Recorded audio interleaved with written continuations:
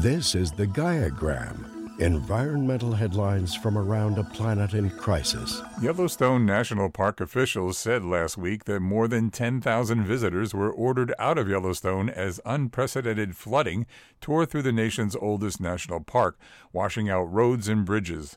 The only visitors left in the massive park that straddles 3 states were a dozen campers still making their way out of the backcountry.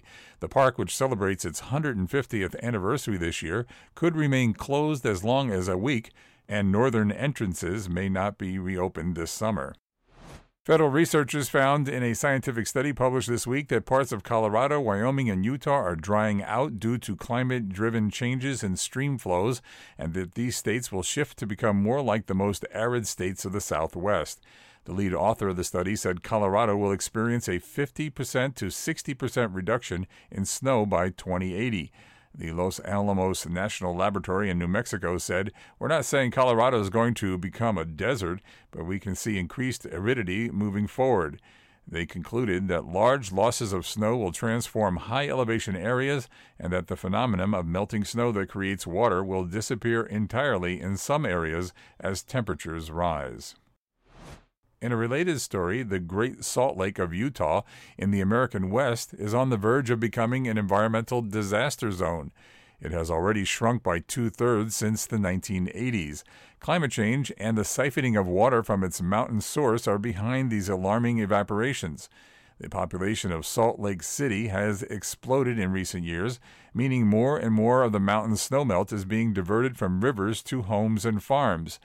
If the lake continues to dry up at this rate, the ecological and human impacts will be disastrous.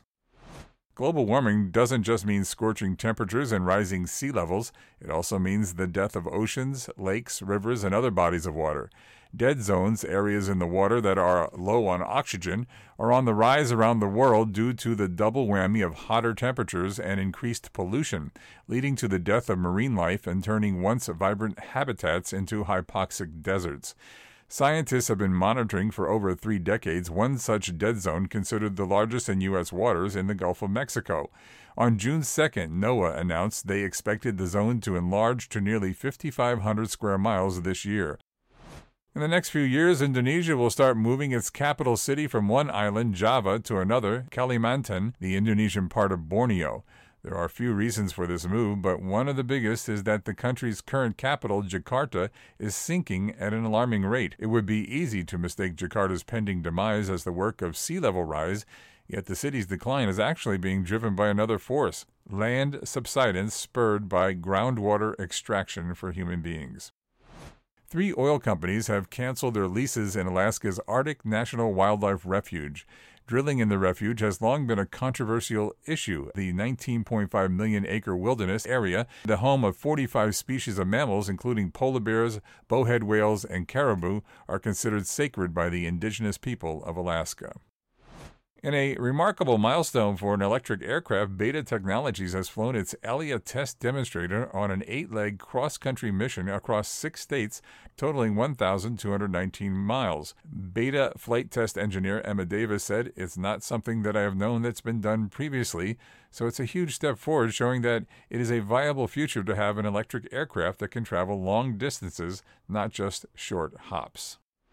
And finally, when a new high-rise office building is built in Melbourne, Australia next year, its facade will include 1,182 solar panels, along with extra solar power on the roof.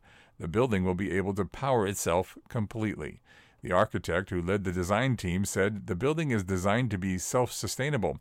We can harness electricity on site and use it immediately. The architect who led the design team said the building is designed to be self-sustainable. We can harness electricity on site and use it immediately. It has an advantage because the electricity doesn't have to travel hundreds or thousands of miles. It's more efficient and helps reduce strain on the grid. This was the Gaiagram, environmental headlines from around a planet in crisis.